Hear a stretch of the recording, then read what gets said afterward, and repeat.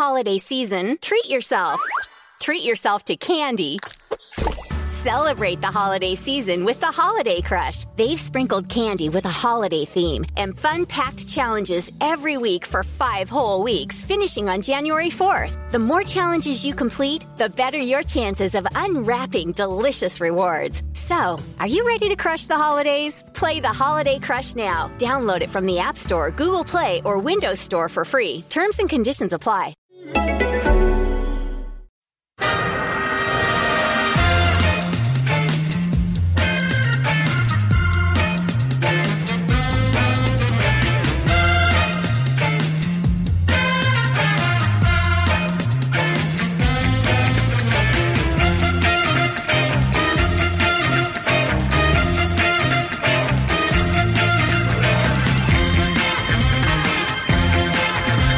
This is Arsecast Extra.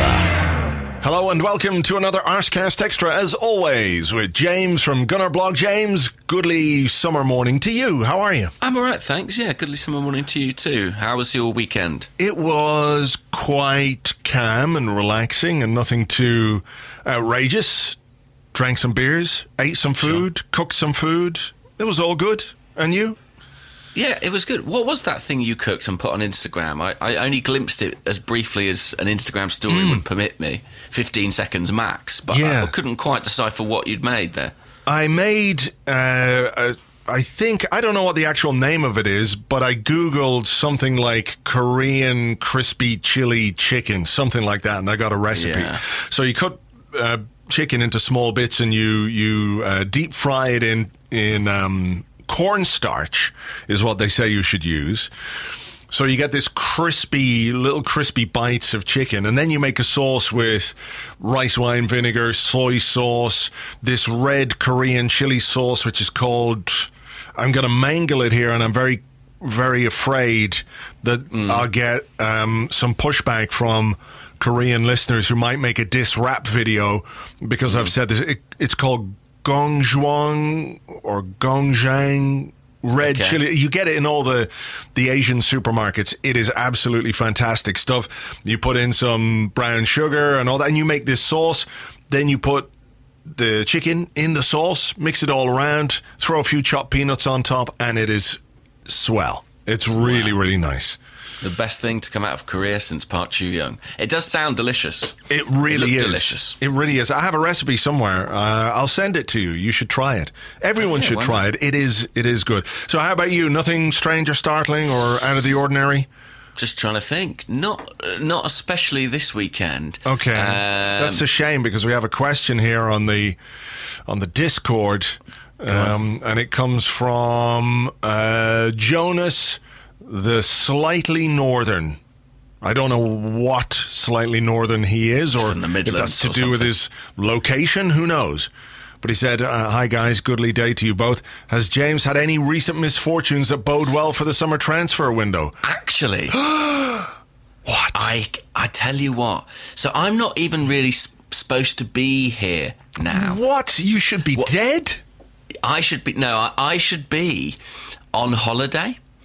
But I'm not.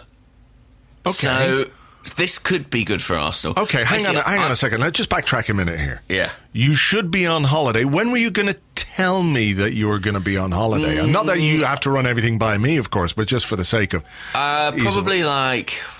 I don't know. I've forgotten to tell you. So probably like a week before holiday. I would have given you some notice. I know, you always do. I'm just, making... But I was due to go to France with my wife and another couple who we know, some friends of mine, and then another mate of mine who was going to come, but his wife couldn't come. He was only going to come for the second part of the week. We were going to go to this lovely country house in France for a week. And basically what happened was my wife, who's an actor, got a job where she had to go film in Bulgaria, and she could no longer come on the holiday. And essentially I told the people I was going on holiday with that it was just going to be me. And they said, let's just cancel the holiday then. And bear in mind, at this point, we were all several £100s down. We've paid for the house, we've paid for the flights. So they were like, we've had to think about it. And if it's mainly just you, I think we just should all not go, to be honest. That seems very hard. These are good friends of yours, are they? Yeah. No, 20 years, probably. Wow. Wow. And so then I said, that seems crazy. You know, we've all put some money in. You know, you guys have put money in. It seems mad that no one should go. And in a sort of moment of kind-heartedness, I said, look, you guys go. You keep the money that I've put in so far. I'd rather someone went and enjoyed it. And they said, okay. So they've gone. For fuck's sake. I know. That's harsh. I know. That's and now really harsh. I'm just back home. My wife's in Bulgaria filming. I'm just in the house on my own. I'm going out of my mind. And you could be in France in a nice country house having a relaxing time with your so-called friends. Yeah, and I put a healthy deposit on that. I've paid money into that house. I hope it's nice. I can't wait to see it on Instagram or something like that. They better bring you... Go on. No, they rang me... So this happened about 10 days before we were supposed to go. And then they rang me the day before being like, we've had a think and we feel a bit bad. And, and would you still like to come on the holiday? Would you like to come on the holiday that you paid for? Would you like to come? And I was like, well, obviously, I've made some plans in London now, and also I just can't. How weird is it now if I go on that holiday? So I was like, no, don't worry about it. It's fine.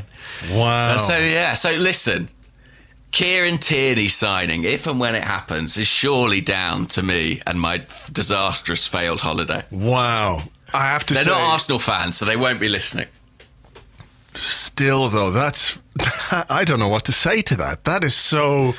Yeah. So mean. That's just mean. It really is. It's my fault because I sort of made That's what they want you to think. Yeah, They've just been gaslighting you.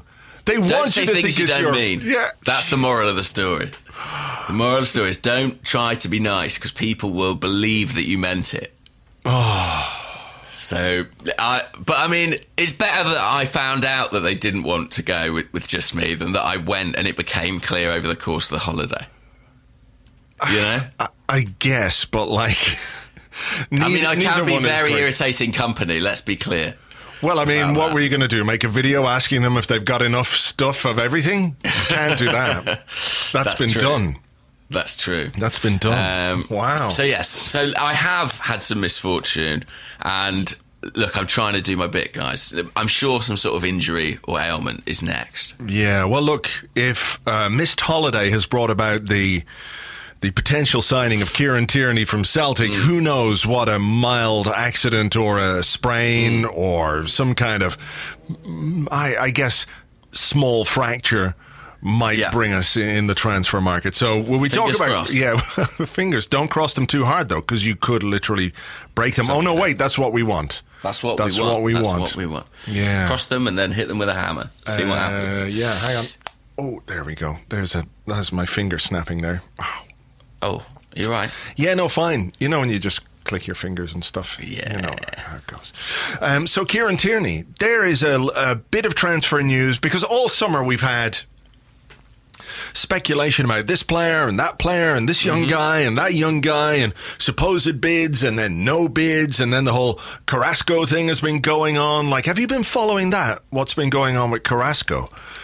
Kind of. I mean, I've sort of lost track of it. So he's at war with his club now, is he? He is at war with China itself, I believe. Right. That's a dangerous game. 1.3 billion people versus Yannick Carrasco. I think he is slightly outnumbered. The club are taking a very hardline stance on him in terms of letting him go because he missed a game, and there was some issue with his agent, and then there was all this talk about how his contract has been cancelled, and that's not true. And it seems like a massive shit show, though, and one we should stay very far away from, if you ask me.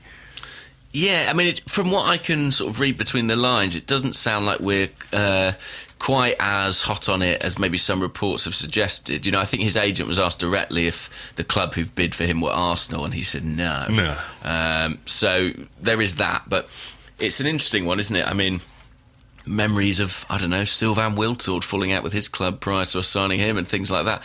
But it's it's a great one when the agent starts sort of DMing, Arsenal ITK Twitter accounts with like explanations of why Carrasco's missed his flight and stuff like that.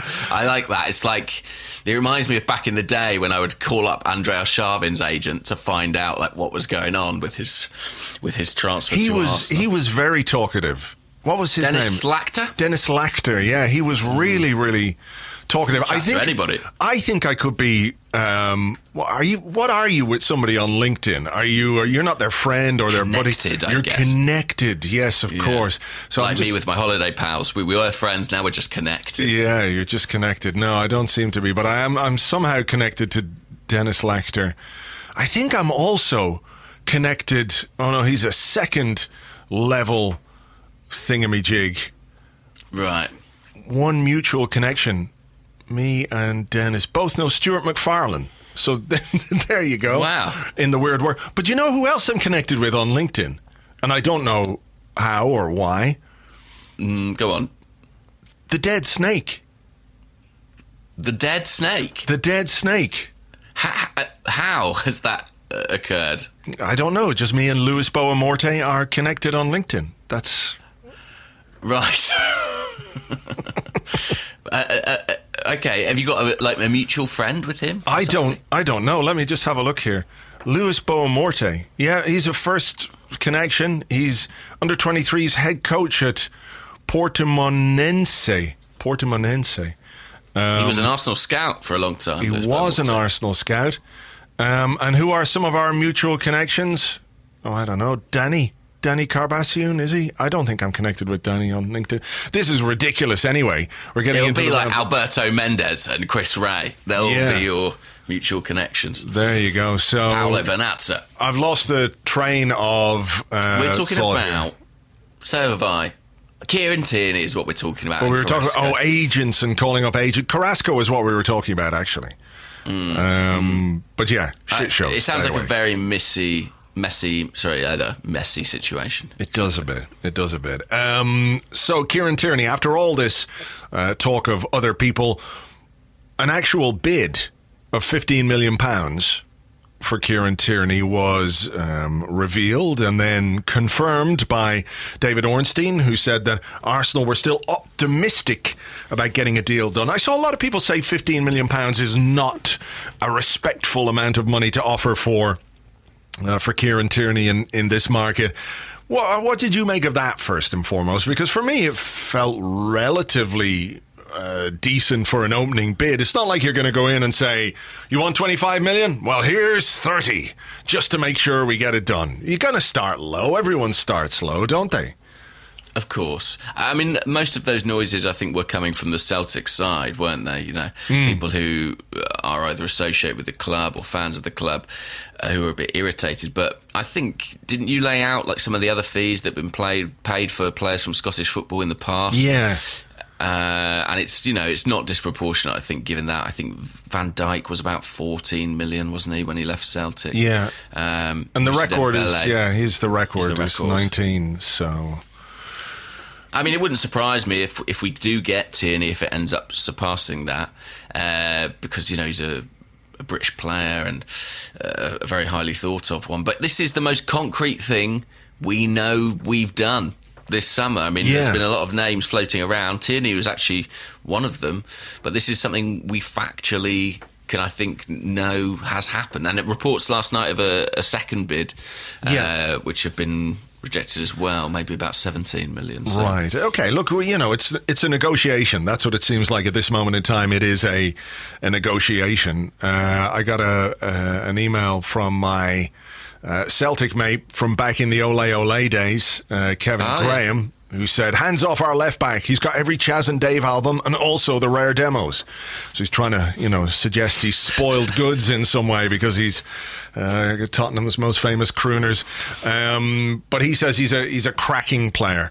And apparently, if we go to 22 million, we get to speak to the player, and I think that's some kind of unconfirmed release clause. So Right. It's how we might structure that 22 million, though. There's the thing.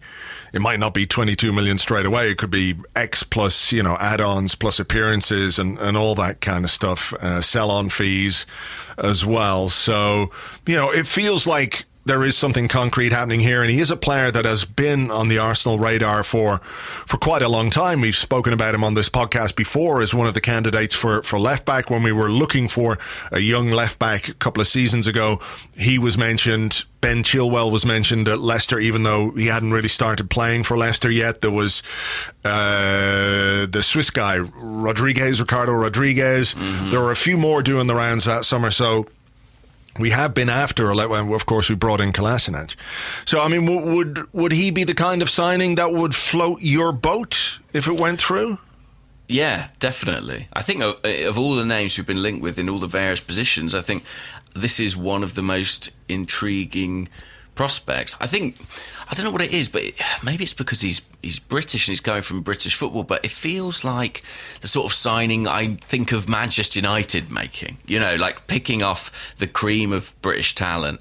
And I really am optimistic about it. I mean, I think I've seen Tierney play a few times. He's always impressed me. He's young. He's only just 22. He adds to our homegrown contingent. He is an immediate upgrade in a position where we need it. I think there is a lot to be positive about, isn't there? Yeah, for sure. I mean, look, it's one of the positions I think is key for this summer is left back. So if we've identified him and if we think he's the guy, like you, I've seen him play a good few times. I wouldn't have the same knowledge of him as Celtic fans or anything like that, but they all think very, very highly of him. Some of the reaction that we've got online during the week or since over the weekend, since the story broke, some of the comments on Arseblog News, a lot of Celtic fans who are like, yeah, this guy's really good. Some of them like, fuck off, don't take our player, we want to keep him. And that's always a sure sign that you've got a good player when people don't want to sell him, even if it could bring in, a very big chunk of money for Celtic. In that league, £22 million or whatever it might be could go a long way, could really help them,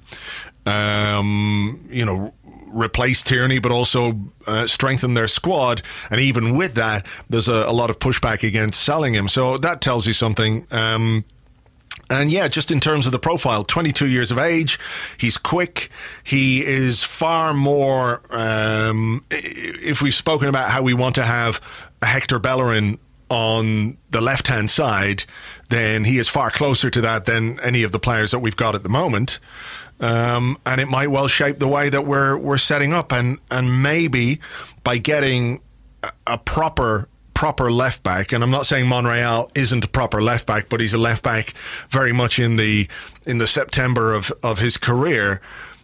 We're getting somebody in who could probably play wing back if we need to, but as a default position allows us to play with a left back, which Kolasinac doesn't really. And I hope that this is the first piece we're putting in place to move towards a system which is based on a back four next season rather than a back three.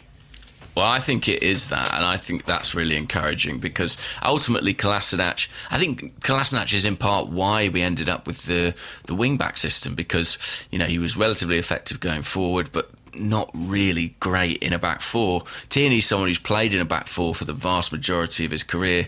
I think he's a more natural defender than Kolasinac. I think he's significantly more agile. I think he's better able to cope with pace. So he brings a lot in that respect. And I think he could get better and better. I mean, he's run Andy Robertson quite close for a place in the Scotland team at left back. He's still just 22. He's yet to get into the prime of his career. I suppose the big caveat with him is his injury record, and I've seen a few people talking about it. He has had a few problems.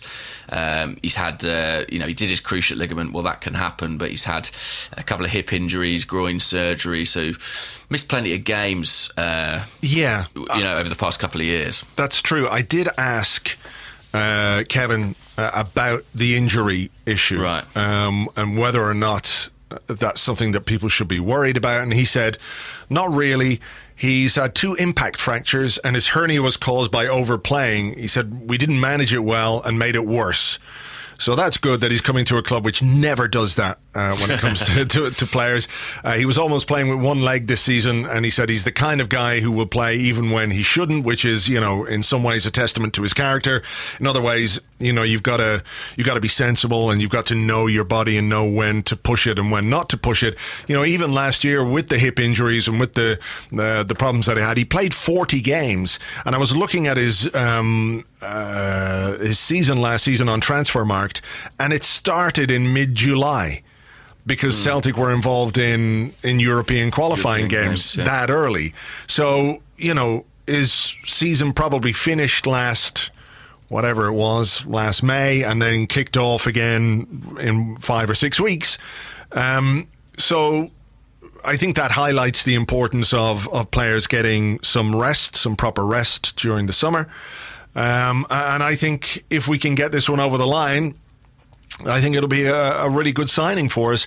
I also think it's really important for the optics of Raul Sanllehi and this recruitment team and the club itself. Now that this thing has come out and it's playing out in public, and you imagine that it's Celtic that have made the information public because, it just adds to their position of strength when it comes to negotiation. They know that Arsenal are in need of players. They know we have a very demanding and informed and exercised fan base at this moment in time. And this is the first big deal that's sort of played itself out publicly. And I really think that Sanllehi, I'm not saying he's under pressure to get it done, but if we don't get this done, it will raise some serious question marks in the minds of people who will look at Sanllehi and the job that he's supposed to do, which is the guy to close the deals. That's part of why he was brought to the football club. He was the guy who at boardroom level could get these deals done. Sven, R.I.P. Sven, but he was the guy who was going to identify the talent. And then when it came right down to it, when it came to dotting the I's and crossing the T's, Raul Sanllehi was the guy who was going to make it happen. And let's be fair, he did that last summer with the deals that we did. There was an element of efficiency to our transfer business last summer, wasn't there? So this summer, though, is the first time that he is in full charge of Football Matters. He's the head of football. The first full summer of KSE ownership. So, it would look terrible at this point if we couldn't make this happen. I am inclined to agree with that. I think they need to get it done. And to be honest, let's say we do break the Scottish transfer record. Let's say we do go to 20 million. I would say that's still pretty good value for, a young British talent who is already an established international. I mean, if he was playing in the Premier League, you'd probably be talking about double that. So I think this is somewhere where we can afford to get the player, and we should get the player. Fortunately, we seem to be the only big club on the case at present. I hope it stays that way, because I don't really fancy us if it becomes a battle. But yeah, I mean, now it's public. I think it is important for appearances that they get it over the line. Adds a little bit of pressure, doesn't it? Yeah, it does. And maybe that's not the worst thing in the world as well. At some point we've got to start sealing some of these deals. And just to touch back on the injury thing, I mean, Arsenal have had experience in the past, haven't they, of having a young left-back who had plenty of injuries in Gael Clichy when he was very young, and he came through those and began to play a lot more regularly, like in his mid-20s. So maybe Tierney can follow a similar path. Also, without being sort of jingoistic about it, I do like the fact that this is a player who's experienced in British football, and I don't know if there's anything in it, but I feel like whenever you look back at sort of successful Premier League teams, particularly in the defence, even in last season, that there is a sort of British component. You think of Kyle Walker, John Stones, or Alexander-Arnold, Robertson, Milner to an extent. I just feel like it can be something that, I don't know, lends something. And I also feel like there's a longevity when you sign a British player. Maybe they're more likely to stick around. That's true. And apparently he's a really tenacious player, good in the tackle. Yeah. He's quick, obviously, and he has that kind of aggression that I think at times we've been missing. People look at Kolasinac, for example, and think big, strong, aggressive, physical player, but he's not really. He doesn't very often use his physical strength in an aggressive way. He does concede a lot of silly free kicks simply by pushing people over or what have you, or grappling and what have you. And the other thing to point out is that even if it does go to 20 million or 22 million, it's not like that leaves us with 18 million of our 40 million budget. You know, transfers don't work like that. It would be paid maybe over the course of his contract or over a couple of seasons. So it's not as if we're going to pay them 22 million pounds up front and then, you know, sit there with just our 18 million and wonder what we're going to do. On that, though, we would have a decision to make over Kolasinac or Monreal. And I'm curious to get your thoughts on what way we should do it, because if there is a financial consideration to this summer, and I think there is, and we'll probably have some questions in the second half about outgoing business. You know, say Kolasinac, when you think about the players in this squad who are sellable, he had a pretty decent season from an attacking point of view. He made a good contribution there over the course of the season. I don't think he's really impressed as a defender as much as we would have liked him to, but nor is he damaged goods in the same way that Mustafi is, for example. He is in the middle of a long-term contract. He's 26 years of age. We got him for free. So if we were looking to maybe push the boat out on Tierney, would you be comfortable with selling Kolasinac for a figure which would probably come close to offsetting what we pay for Tierney? Maybe not all of it, but a good chunk of it. And sticking with Monreal as the backup for one more season, using the money to make Tierney a sort of, not a cost-free signing, but certainly one that's less expensive if you can immediately get back most of what you paid for him by selling someone else. And then in that 12 months where you've got Monreal not understudying, but playing backup to Tierney, you've got another 12 months to find yourself a left-back who can come in and freshen things up from a youthful point of view. How would you view that? I think I'd be on board with that. It's I think what gives me a slight pause for thought is the fact that, you know, Tierney has got that injury record, and how much football would you be asking Monreal to potentially play? And also the fact that, you know, despite all the young players we have coming through, one of the reasons I like the Tierney signing is that there's not necessarily an obvious left back who seems to be emerging. I mean, I know Zach Medley's played there, but I think he's viewed more as a centre half.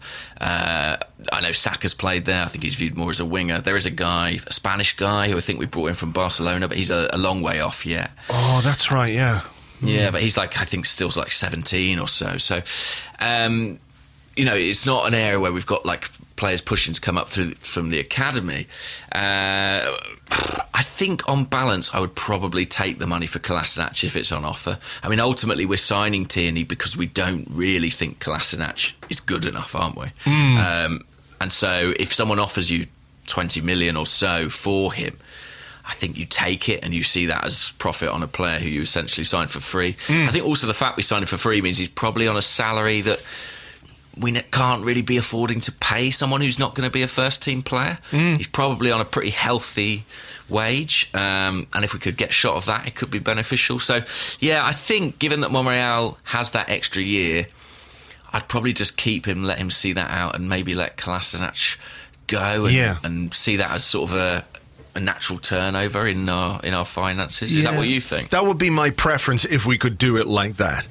You know, if we could get the money for Kolasinac, I would be inclined to go that way, because what it means is that you filled one of your key positions during the summer for minimal cost.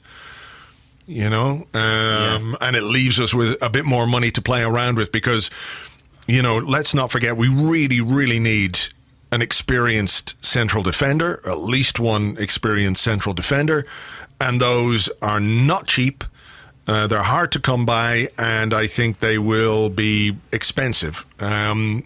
So if we could get that money for Kolasinac, you know, I don't think Monreal has got much more left in him, but if he's not playing 3 times a week and, you know, you can minimise his schedule, then I think you could get him through another season. And I think he's experienced enough to cope.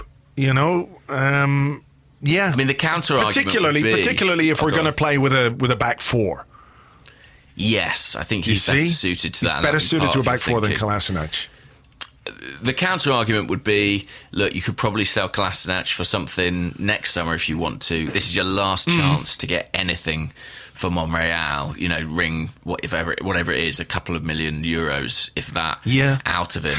I mean, there is that way of looking at it, but I kind of think, given that the return would be so low on Monreal, I almost don't see the point. I almost think if you what you're looking for is a backup left back, he's probably good enough for that. It's sort of like people are saying, should we sell Koscielny if we get the right offer? But at 33, nearly 34 years of age, how much are you going to get for him? Are you just better holding on to him for one more year?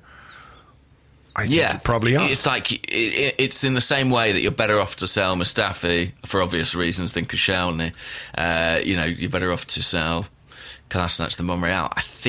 I know there's the argument that fullback's a very demanding role and you need to rotate a lot there, but I don't know. I mean, who's Liverpool's backup left back? I don't even really know. Which I think Moreno tells you Moreno, and they've let him go, haven't they? So we could always sign Moreno and sell them both. No, please. Okay, well, that's the Tierney thing. I think this, is obviously going to be a big story that will run throughout the week. So, we'll keep an eye on that. Anything else catch your eye over the weekend? Have you seen these stories about Lucas Torreira in the Italian media? Yeah. Ivan Gazidis returns. Did you see the offer? There's some suggestion of like a 2-year loan deal plus a 30 million. I mean, here's what I think of that. I think... Let's just say what it was. 2-year loan deal is the reported bid for a maximum fee of 8 million euros with an obligation to buy at the end of it for 38 million euros. Right. Okay, my first thought is that Ivan Gazidis can go fuck himself. That's my first thought. Sure. My second thought is that Torreira is the kind of player we need to keep. He had a pretty decent first season in England, and he's still only 23 years of age, and midfield is a bit of an issue for us. So I don't see any upside in selling him. My third thought on this is that when you see a bid like that go in, you wonder what kind of encouragement that club feels they have via the player's agent. That was my third thought. And my fourth thought was that Ivan Gazidis can go fuck himself again. I did wonder if that might recur. Yes, I have the same concerns. Maybe it's just because, we've got this South American guy, he's played in Italy before, suddenly he's been linked with moves back to Italy. It does feel a bit convenient, as if maybe he hasn't settled particularly well. Also, let's not overlook the fact that the guy who's just taken over as manager of Milan, Marco Giampolo, was the manager of Sampdoria when Torreira was there. So that's another layer to this thing. Right, yes, that is another layer to consider. I mean, I don't want to sell Torreira either. I think he's the right kind of age profile. He's a player with real promise. I don't think it represents such a huge profit on what we paid for him that it's almost, that it's worth flipping him. If someone came in and said, we'll give you £50 million tomorrow, you'd go, okay, well, at least we've kind of doubled our money. Yeah. But I mean, 38 million euros. Well, I mean, it's 16. Think about it. It's 16 plus 38. So that's whatever that is. Well, I think it's 8 million for the 2 years. But it will be oh, really? I think so. So it'd be like 45 Well, you know what? million euros. Maybe it's not. It could be a bit more. Maybe. Because I know that Inter, when we were after Perisic, were looking for something in the region of £6 or £7 million as a loan fee, or 6 or 7 million euros as a loan fee. The loan fees for players are going through are going through the roof. Okay, so even if it was just 8 million, it'd be 46 million. Not good enough at this moment in time to make you put a hole in your midfield the way that would put a hole in our midfield. Yeah, I mean, you're right. If somebody came in and said, here's 50 million pounds, 60 million pounds, then you've got something to think about. But a 2-year loan deal, fuck off. Yeah, and also bear in mind, we don't get most of that cash until the end of that, so that might affect what we're able to spend in the immediate term, replacing him. I think that's problematic. I also think that our midfield, we hope Torreira would sort of fix all our problems in central midfield, and he hasn't done that. But I think in him and Guendouzi, we have two promising players. Joe Willock's another promising player. It's an area where we need to solve problems and we need to make something work. But I think like Torreira is one of the components that you would want to be part of that. Yeah. So yeah, I share your concerns that maybe the players' camp has something to do with this, because it is such an unusual offer that you almost feel you'd only make it if the selling club were under some pressure to accept. So I think it's one to watch. Yeah, I don't think it's quite as cut and dried as people might like to think. Whether Torreira has settled in England or not, remains to be seen. But certainly, unless the offer was so good you couldn't turn it down, like you say, you're just creating another problem for yourself in central midfield. Unless the offer was good enough and you immediately knew who you were going to bring in, who you were going to go after, and you were confident that you could get him. But yeah, we'll see. Yeah, I wouldn't be in a hurry to sell Torreira. No. Anything else? I'm just trying to think. Really, Christian Bielik is out of the under-21 championships. Yes, that's mad, isn't it? They beat Italy, and they beat, who else did they beat? Belgium, and then they lost to Spain 5-0 and still managed to get eliminated from the competition. And England are basically out as well, aren't they? Yeah, I've seen a lot of criticism for Adi Bothroyd, the coach there. I mean, I'm not sure if I'm just seeing that because it's from Arsenal fans and he's not playing Reiss Nelson, but I do think that he's not a particularly progressive coach and the style of play hasn't been good. No, particularly. And, there's some really, really good players in that England under-21 squad. As good a crop of young players as I can remember seeing in that squad for a while, and it would be fair to say he's underachieved with them. Reiss Nelson didn't really get to play much, did he? So, do they have a consolation? Do they have a consolation match that he might be involved in? I'm not sure. I haven't seen much of the under-21s. There's actually, considering it's June the 24th today, there's a weird amount of football on at the moment, isn't there? Because you've got the Copa America. Non-stop. The African Cup of Nations. I watched a bit of that. I saw Alex Iwobi playing for Nigeria. Had quite a tricky start to the game, but did better. In the second half, they switched him from left wing to sort of a number 10 attacking central midfield role. And it did make me think, he didn't set the world light, but I thought he was a lot better in that position. And I'm quite surprised that Emery never really gave him a go there. I'm curious. I think all the wide forwards that we've been linked with, and some of the young players that we've got coming through, Reiss Nelson, Saka, Amici, wide forwards. We don't quite know where this young Brazilian guy is going to play, Martinelli, whether he's going to be a third striker or he's a wide player yet. Seems like a wide player maybe, yeah. Yeah, so I wonder if the options we have there might see a repurposing of Alex Iwobi next season, particularly if the Ozil saga continues without any resolution. If we go into the season with the coach and the star player still sort of at odds with each other, I wonder if we might see Iwobi move more centrally. And I genuinely think it would suit him better than being a wide player. Well, I think we could do with someone in those central areas who can be a ball carrier, who can do some pressing, who has physical presence. I mean, I know there are question marks over certainly his final ball and his shooting ability, but I think, yeah, I would be intrigued, and it surprises me given sort of his physical profile that Emery never gave it a go, say in the Diamond or something like it. And I think maybe we will see it. We will see it next season. Yeah. England play Croatia tonight at 9 o'clock in their final game, and they're out. And France play Romania, and Matteo Guendouzi could play for France. Interesting that the Jeff has been playing in midfield for the French under-21s, doing very well. Yeah.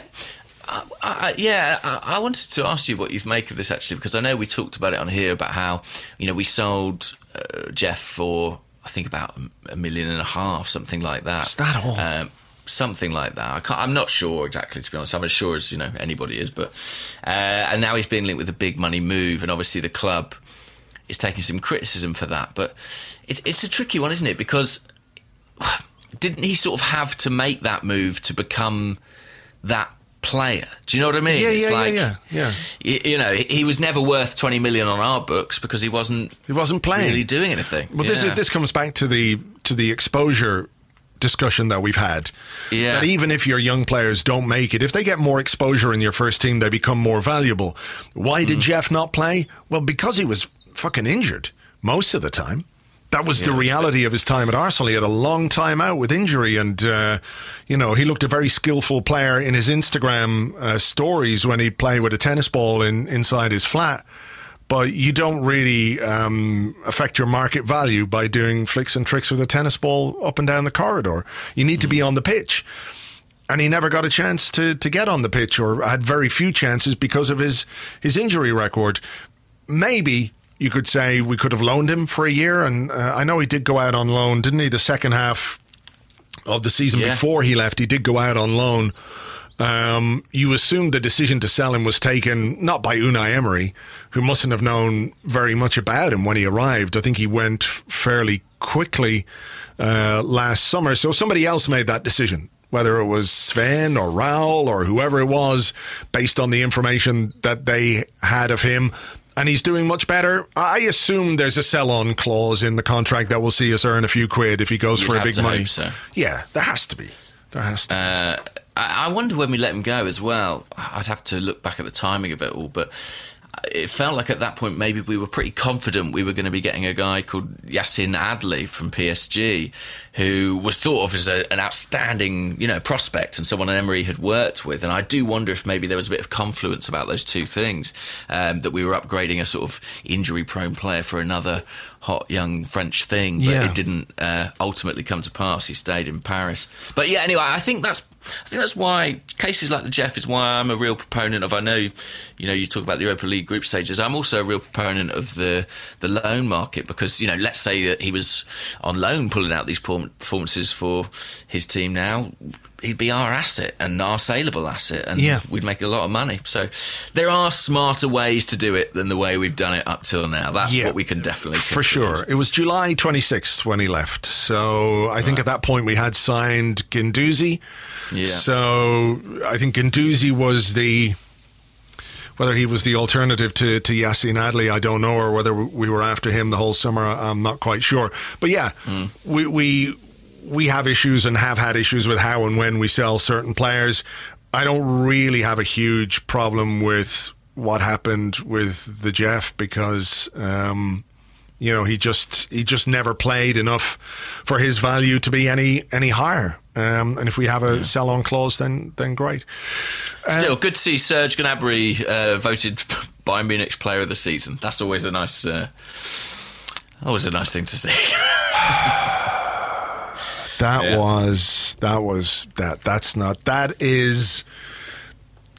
That's bad. It's bad, isn't it? It's so bad. It's so bad. And I know, he was injured, and I know he had his bad loan spell, and I know that, we could have offered him a deal before we did, after he went to the Olympics and was good. But we made a bollocks of that one. There's no two ways about it. We made a bollocks of it. We got played like a fiddle by Bayern Munich because he went to, where did he go to first? Werder Bremen? Yeah, but there were whispers of Bayern's involvement in that right from the start. Yeah, it was like, here, Werder Bremen, have some money to buy Serge Gnabry from Arsenal, and we'll just take him off you next season for, more or less the same price, which is, is crazy. It is crazy. But there you go. No more of that. That's what we're saying. Let's do better. Listen. You lose some, you lose some, All right, look, we're going to take a break here. We're going to come back in part 2, and what will we do? Oh, we answer questions. We normally do questions, yeah. Let's do that then, because clearly my brain's not working. So let's see what other people have got on their minds, and we'll answer the questions in part 2 right after this.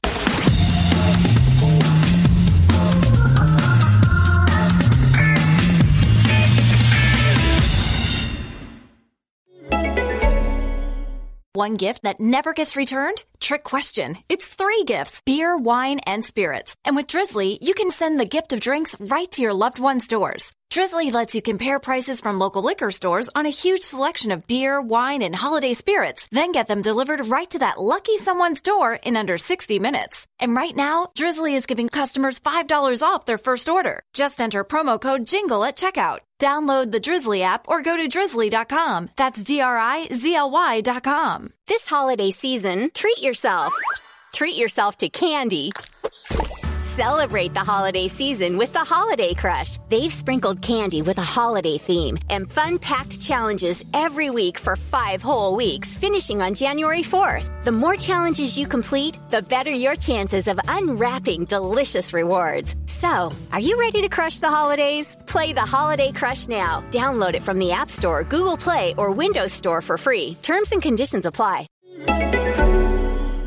Welcome back to the Arsecast Extra. This is part 2 of the show where we answer questions that you sent to us on Twitter at Gunnerblog and at Arseblog.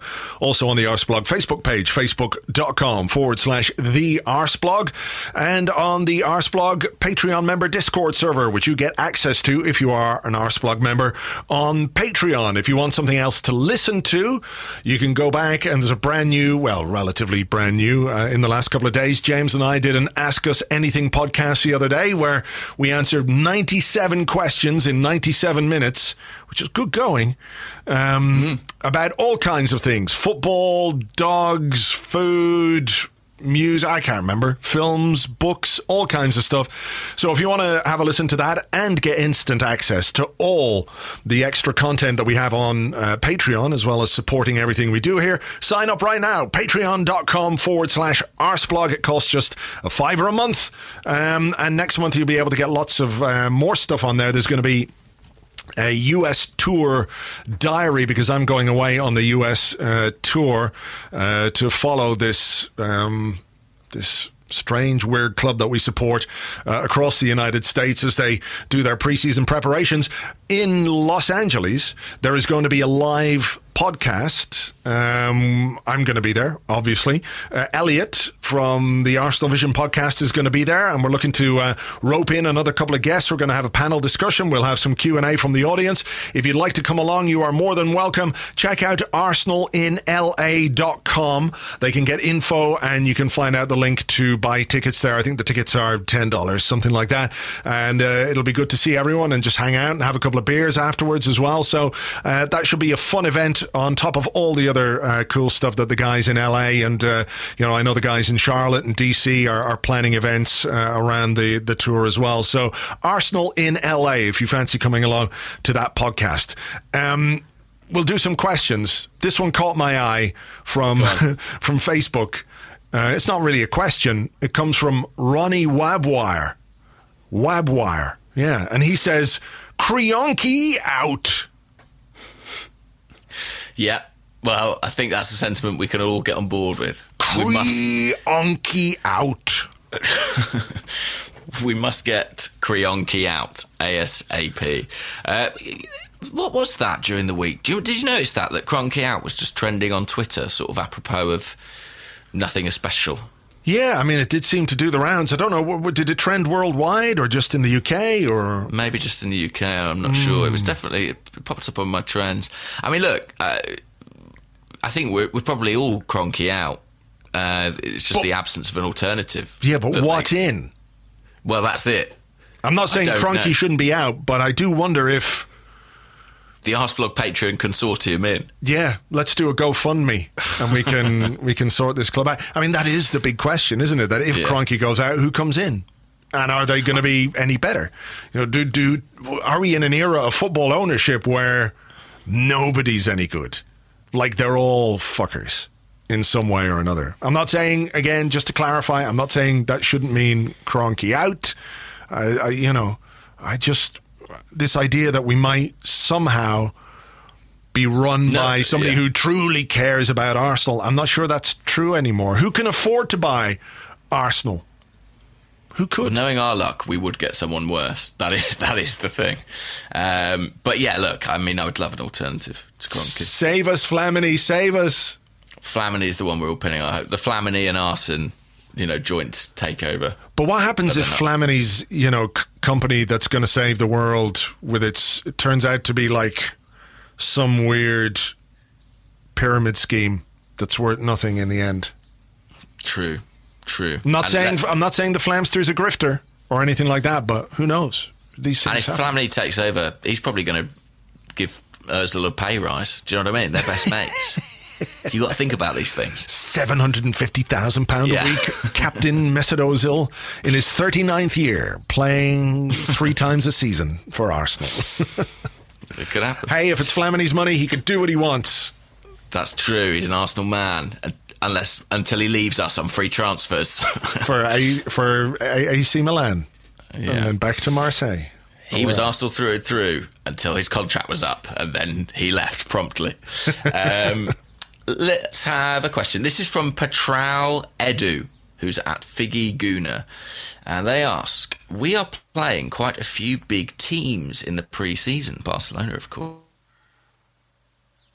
How much of an impact do you feel the results will have on the fans, considering that a lot of fans are already jittery about no signings? Do you mean in that, like, what happens if we take a pasting from Barcelona? Yeah, I suppose, it's not like the old days when we used to get to Austria and beat a bunch of teams 6-7-0. We're playing some big sides that we might well lose to. And do you think that will affect, I don't know, the atmosphere, heading into the new season? I suppose it depends how much you read into pre-season and the importance of results.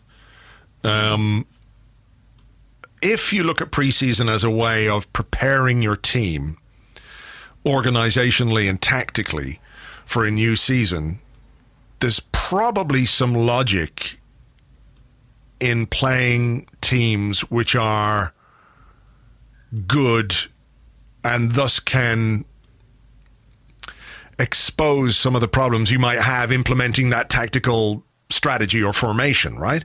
Because if you say, let's just say, let's play 4-3-3. And you go out and you play Bournemouth, or you play Burton Albion, or you play some lower division team, and you spank them 5 or 6-0. It looks like, yes, we've got it nailed.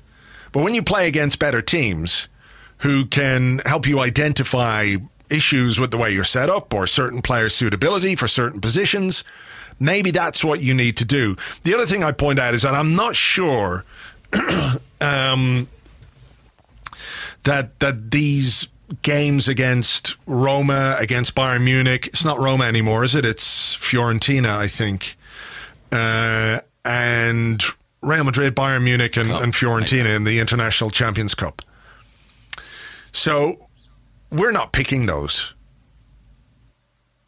because they're part of this tournament, So it's not a case that we're saying we will play these big teams because that's good for us. I suppose the only game which we've agreed to and decided to play in is that Barcelona game. The Joan Gamper pre-season traditional game at the Nou Camp. Whether that was something to do with Dennis Denis Suarez. Maybe it's a sort of apology from Barcelona. I don't know. So, yeah, look, I get it. I get, like, you know, if you go into your first game of the season and you've been battered 5-1 by Barcelona, it might not be seen as a good thing. But if it helps you identify problems with your tactical setup and helps you fix them, then maybe it is.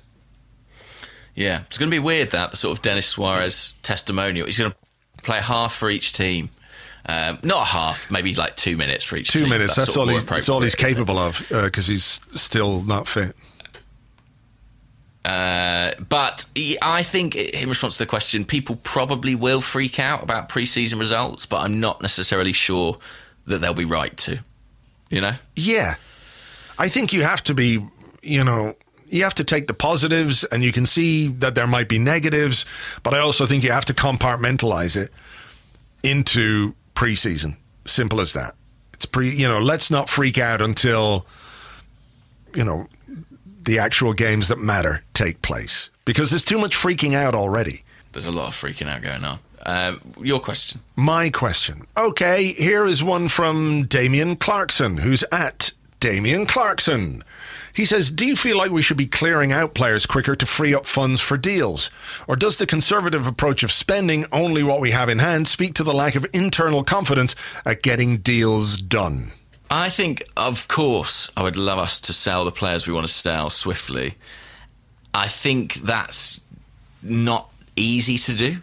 And I actually think when it's sort of publicly known that a club probably wants to get rid of a player, and maybe that player's not particularly desperate to go, I think that's something that's likely to sort of drag on right towards the end of the window. It just feels like that's the nature of it. And that I feel like most of our incoming business will be done before we can shed some of the deadwood. I think, and that feels sort of like natural, that it would normally happen in that way as well. So yeah, of course, I'd love someone to come in and say, here's 15 million for El Neni, here's another 15 million for Mustafi.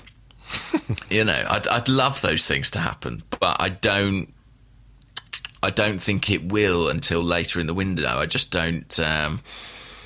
I don't necessarily see sort of the impetus behind those deals being there right now. Yeah, if other clubs are looking for value in the market, hanging on until we're desperate to sell means that they might get a better price. Is that not the reality of where we are with some of our players? Because the ones that we would like to sell are not necessarily that easy to shift, simply because we want to sell them. Why do we want to sell them? Because they've underperformed, or because they're not quite good enough, or because in some ways they're damaged goods at Arsenal level anyway.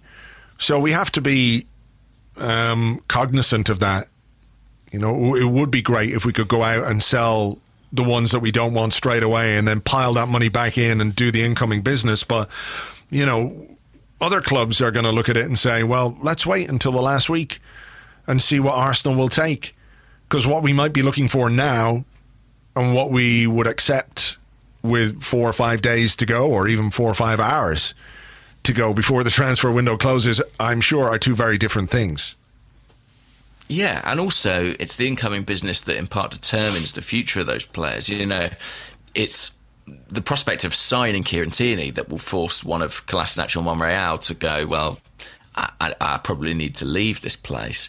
And it will be the same for everybody else. If and when we sign a centre-half, that might be what gives Mustafi sort of the push he needs, you know, to say, well, I want to play, so I'm going to go. So I think that, you know, everything's sort of reliant on both ends, but it does feel like we might do our incoming business first before we see who we can get rid of and for what price. Right. Okay. What about this? This is from Magnus Holmberg on Twitter. Would you take Dani Alves as a stopgap solution for Bellerin cover? There's a question. How old is Dani Alves now? Let's have a look. He's just announced he's leaving PSG, hasn't he? So he's available on a free transfer. He is 36. Ooh. If you thought Lichtsteiner was old. But Alves is no Lichtsteiner. No. You know, just the idea of signing a 36-year-old makes me anxious because, have we learned nothing from what we did last season with Lichtsteiner? So,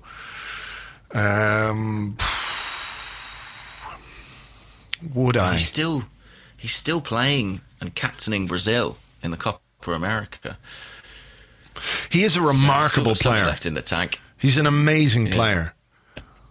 But whether he's got enough... worked with Emery before, I think.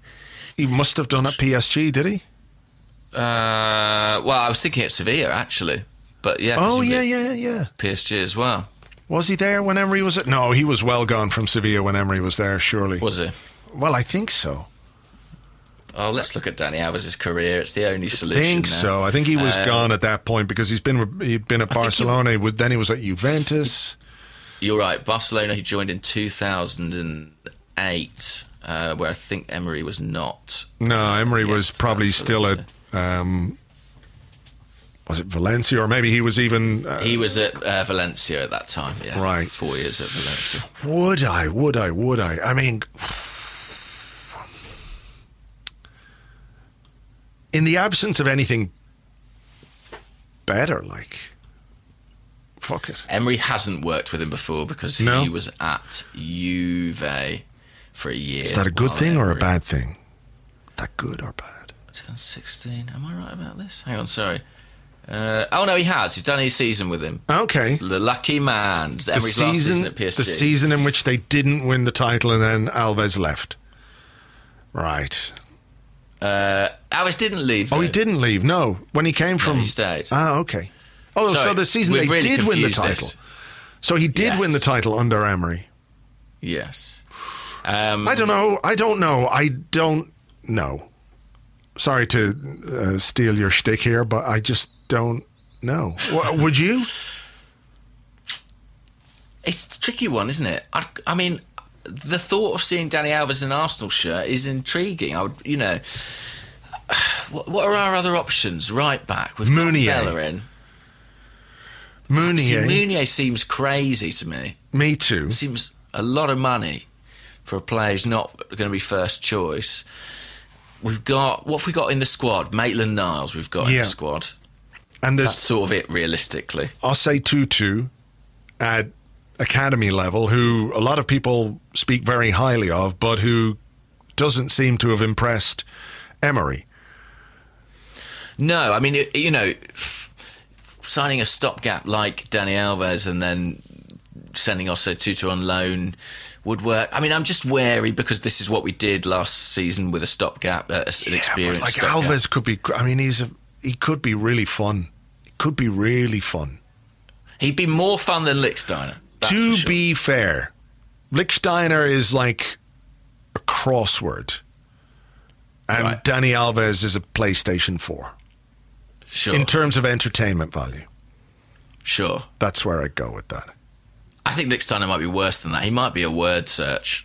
Sudoku or... Something like that. Some sort of maths-related puzzle.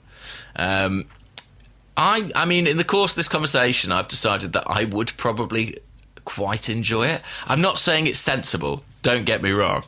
Okay. But, got to do something, haven't we? We do need something at right back. We do. We definitely do. We do need something. Dani Alves, let it not be said, he is something. So he is a thing. So he's quite something. Ticks all the boxes. It's only one box, but it's ticked. It's a thing. It's ticked.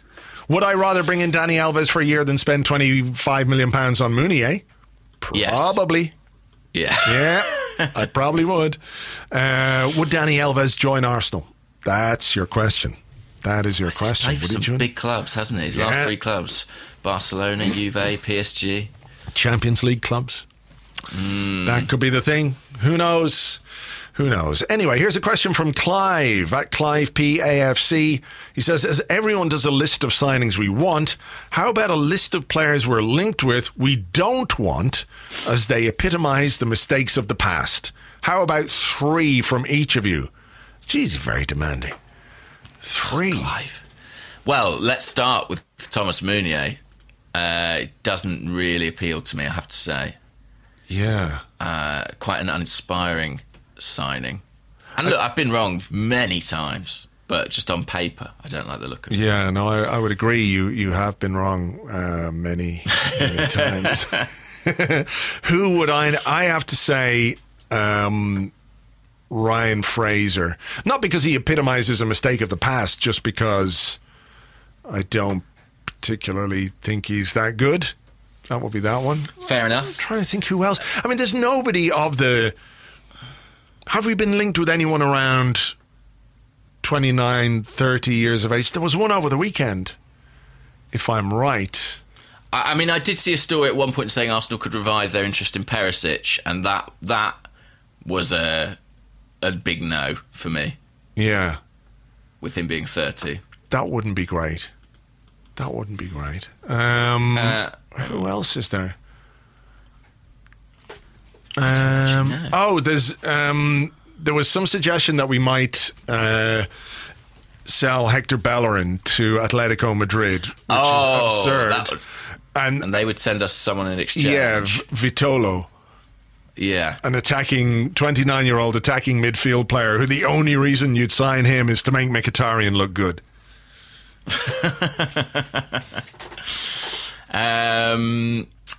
There must be more. I'm just trying to think. You know, in fairness, a lot of the links that we've had this summer have been with young players because everyone realises, A, we're not going to go out and spend money on a Sanchez or an Ozil or, you know, we talk about them as if we didn't sign them when they were absolutely in their primes. We did, you know.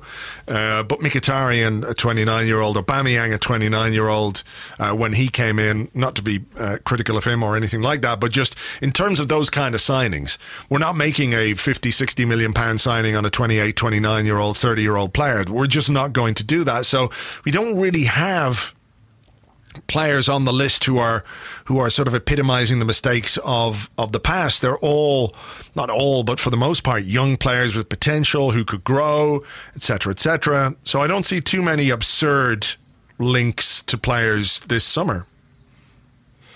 Oh, we were linked with Kimpembe at PSG, and I'm a bit unsure about him, I have to say.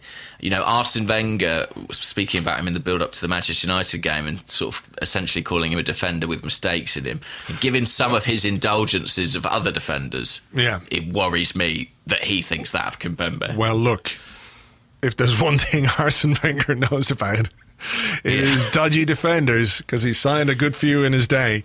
Kimpembe, I'm not sure about that, but yeah, beyond that, I can't really think of anyone that I don't want. Go on. I'm not massively keen on what's his face, the former Lyon guy at Barcelona, French centre half. You know, we were linked with a 40 million bid. Were? Yeah. What's his name? Lacazette's mate. John? Everyone's shouting it at home. Umtiti. Samuel Umtiti. Oh, yes, of course. I just think he's got those Danny Welbeck knees. He's got cartilage problems in his knees. Does he? I think, yeah. Okay. That's a real concern, I think, in the Premier League. High-impact game. And also, another thing I'll say, you know, a player who we were linked with that everyone sort of freaked out when he said, I'd like to join, was it Borussia Mönchengladbach as Alexis Claude Maurice? Yeah. I'm pretty chilled out about that. Like, you know, it's one of those where we're only going on reports, you know, that we were ever interested at all, really. Yeah. And it's in an area where we've got some really exciting young talent already on the books. I'm thinking of, you know, Reece Nelson, Saka, Amici, Smith Rowe, all those names we already know. So not getting him, I'm pretty relaxed about that. Yeah, too. Same. You know, if we're going to start freaking out over a young lad from Ligue 2 that we hadn't heard of until 2 or 3 weeks ago, you know, step back a bit and just chill out. That's what I reckon. Bit more chilling. I'm just moving my chair back and I'm just chilling out here, shifting the microphone so I can chill the fuck out. This question I've got to ask because I feel like I can hear them in the background. Mark Vam says, what's black and white and red all over? A magpie in an Arsenal shirt. Wow. The birds are very noisy outside your window today. Is that my window? Yeah, I think it is. Well, there's no birds anywhere around here. as far as I can see. Where are you, the tundra? Yeah, basically. I'm in prison. I'm podcasting from prison now. That's right, the real reason I couldn't go on holiday. So I thought I'd just quickly squeeze in this week's magpie fact. Oh, please do, yes. I told you about how magpies, they've massively increased numbers in Britain. Yeah. The population's quadrupled in the last 35 years, which seems absurd.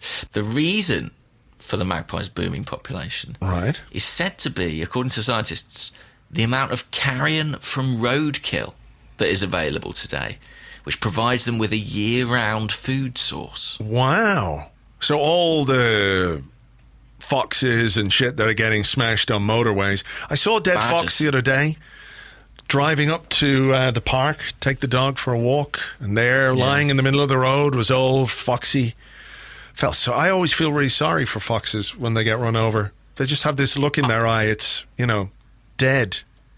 They are. Yeah. I mean, I drove to Devon and back recently, and the amount of dead badgers I saw, it was incredible. It was like someone had walked to Devon and thought, how will I find the way back? And they thought, I know, I'll leave a trail of mutilated badgers. Wow. So badgers. I could find my way back. Yeah. Wow. I felt bad for them. Yeah, I don't see too many dead badgers. You occasionally get rats, but foxes are the main thing that I would see, certainly in the city, because there's a lot of foxes around where I live, which freak the dogs out, of course. Sure. Sometimes you see a fox running across the back wall and they go fucking mental, of course. But I saw a dead pigeon the other day. Well, the magpies are eating them. The magpies are eating all these things, and that's why they're so numerous. Vicious, meat-eating magpie bastards. I better just do a blast of the jingle to close this section, shall I? Yeah? Yeah? Yeah, go for it. Magpies! Living in the garden, building a lair out of steel and hate. Magpies! Don't look directly at them! You'll turn to stone, and they'll shit on your statue. Magpies! Behold his mighty beak! His feathers are as black as his heart, and his shoes. Magpies! Magpie facts! You've taken it to another level. There we go. Do you know what the worst thing about all this? Do you know what the worst thing about all this magpie? What is the worst thing? The worst thing, James, is that I'm very susceptible to, when I hear a song or if I hear someone else singing a song, I go around singing that song, or I'll just start singing it out loud. And I've a real propensity towards earworms. Oh, no.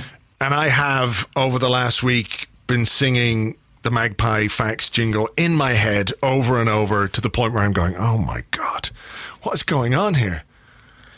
I'm so sorry about that. It's you okay. need the magpie to eat the worms out of your ear. It's okay. I have to say, by the way, commiserations to Henrik Killerforce, who tweeted me a quite traumatic story. We might cut this out. I don't know. Okay. His tweet said, Dear Gunnerblog, I just killed a magpie while thinking of the magpie jingle.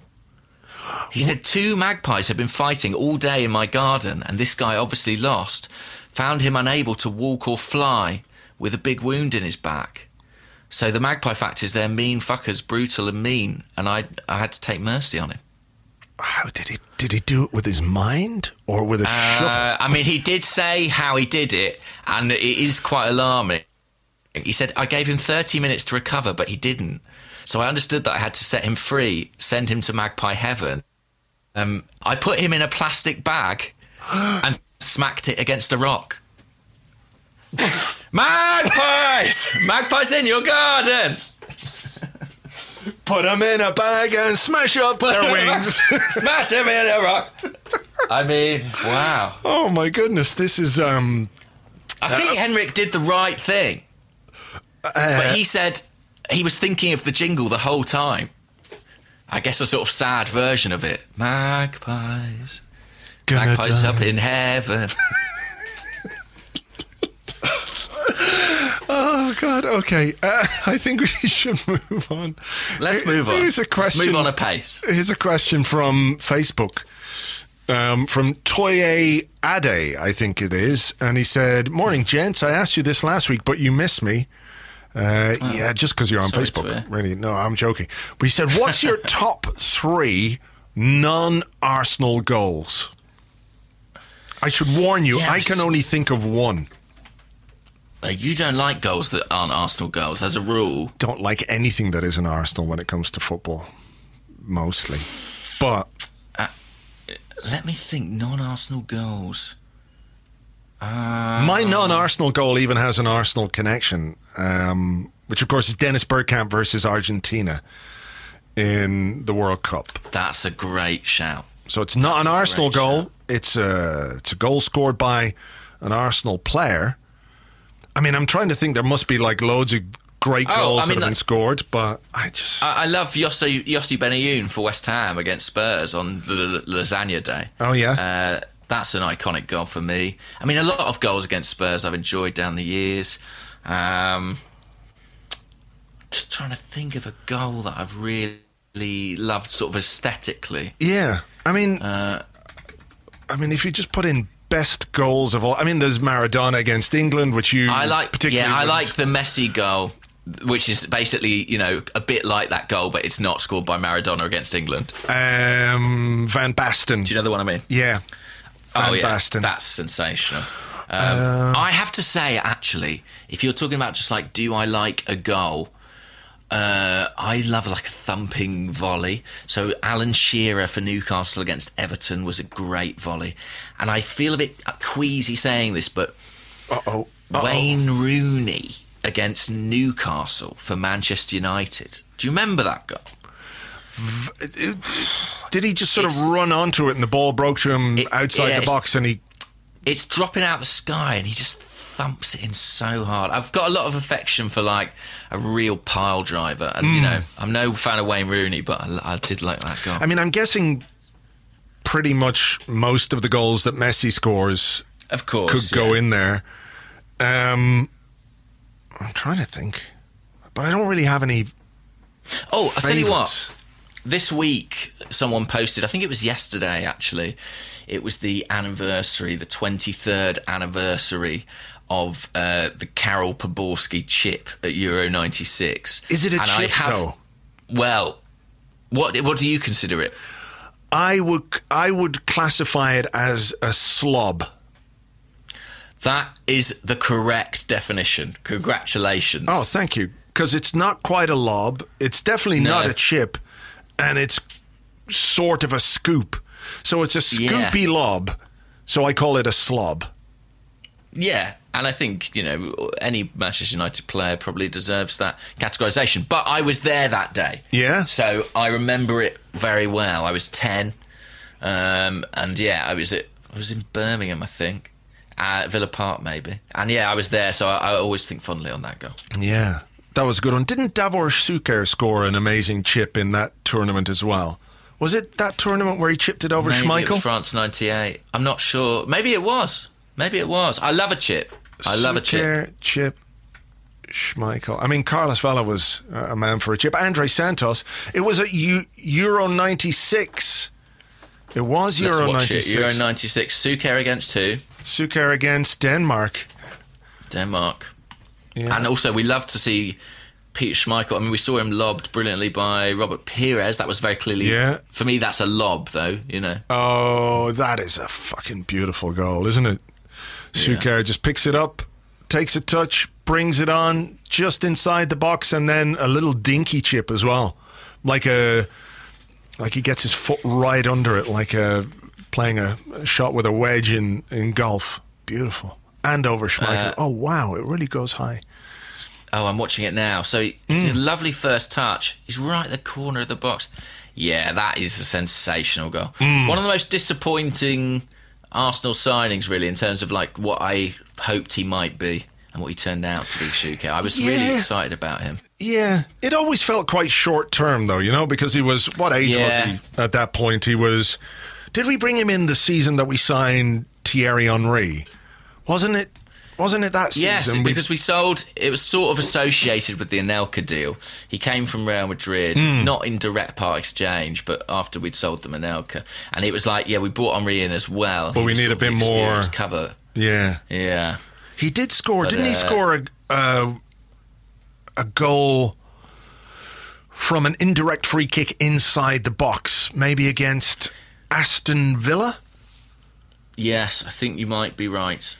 One of those where, the free kick is like 6 yards from the goal line and every single player's on the goal line and somehow he blasted it into the roof of the net.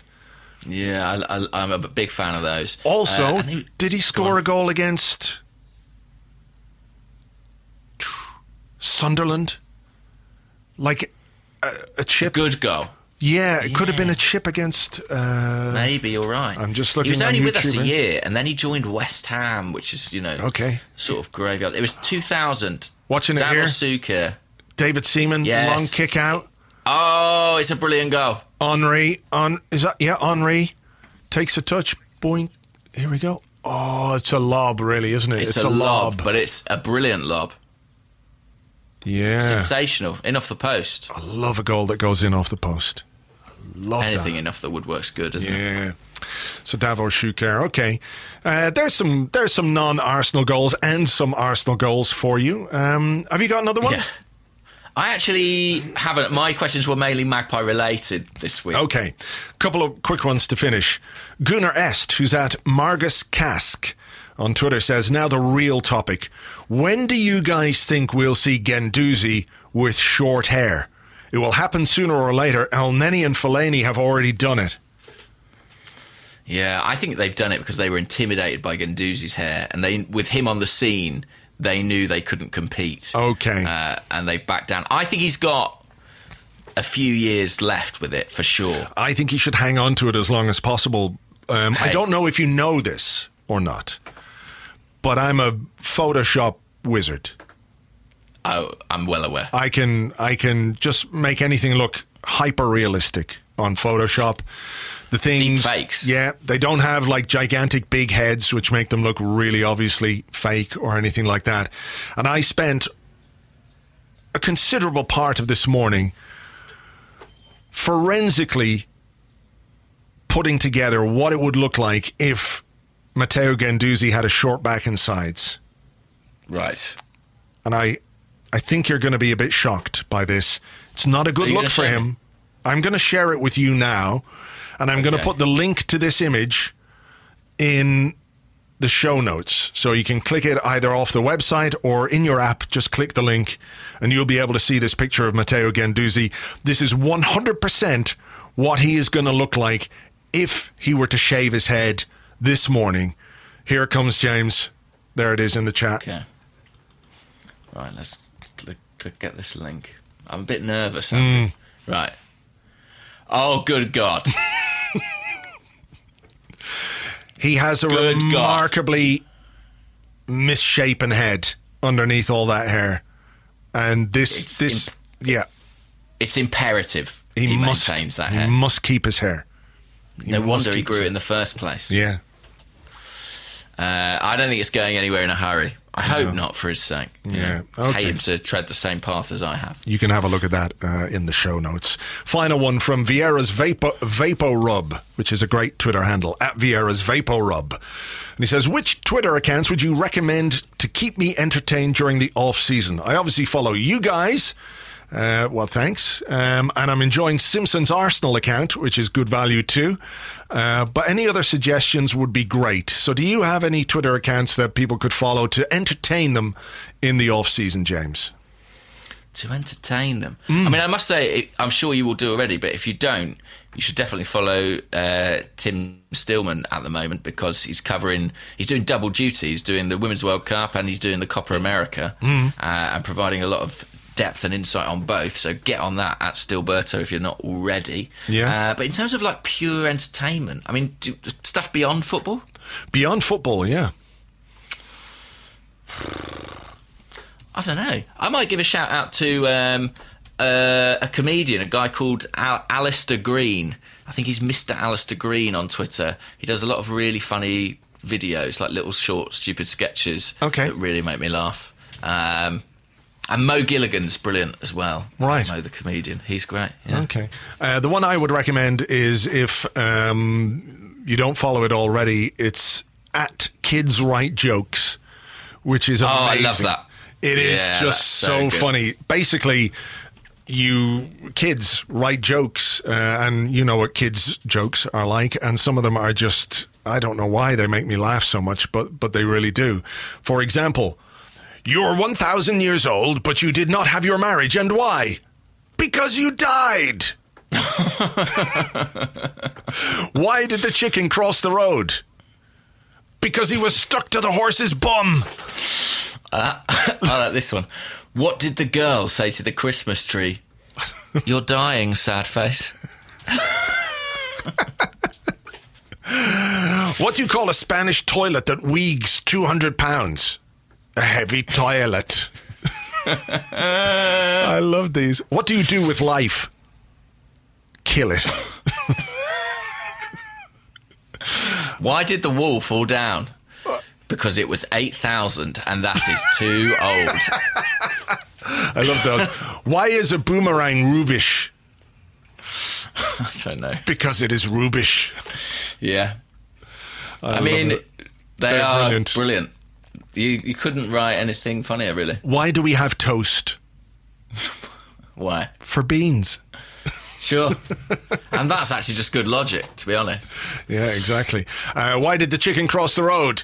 To get its baby monkeys. Ha ha ha ha ha. So if you want to be entertained and you want an escape from the transfer mayhem that's going on, at Kids Write Jokes is well worth a follow. So that's it. All right. Shall we leave it there? Let's do it, yeah. Let's leave it there. Thank you, as ever, for listening. You know where to find all the other stuff. If you want to give us a rating or review on iTunes, that would be absolutely swell. We'd really appreciate that. We will catch you on the next one, next Monday, and I'll be back with an Arsecast on Friday at some point as well, rounding up whatever the hell has gone on this week. So until then, take it easy. Bye-bye.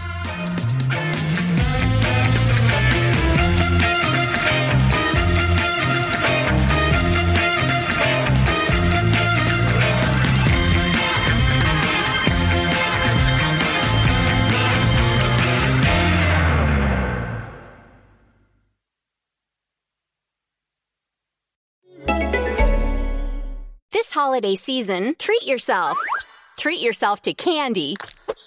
Celebrate the holiday season with the Holiday Crush. They've sprinkled candy with a holiday theme and fun-packed challenges every week for 5 whole weeks, finishing on January 4th. The more challenges you complete, the better your chances of unwrapping delicious rewards. So, are you ready to crush the holidays? Play the Holiday Crush now. Download it from the App Store, Google Play, or Windows Store for free. Terms and conditions apply.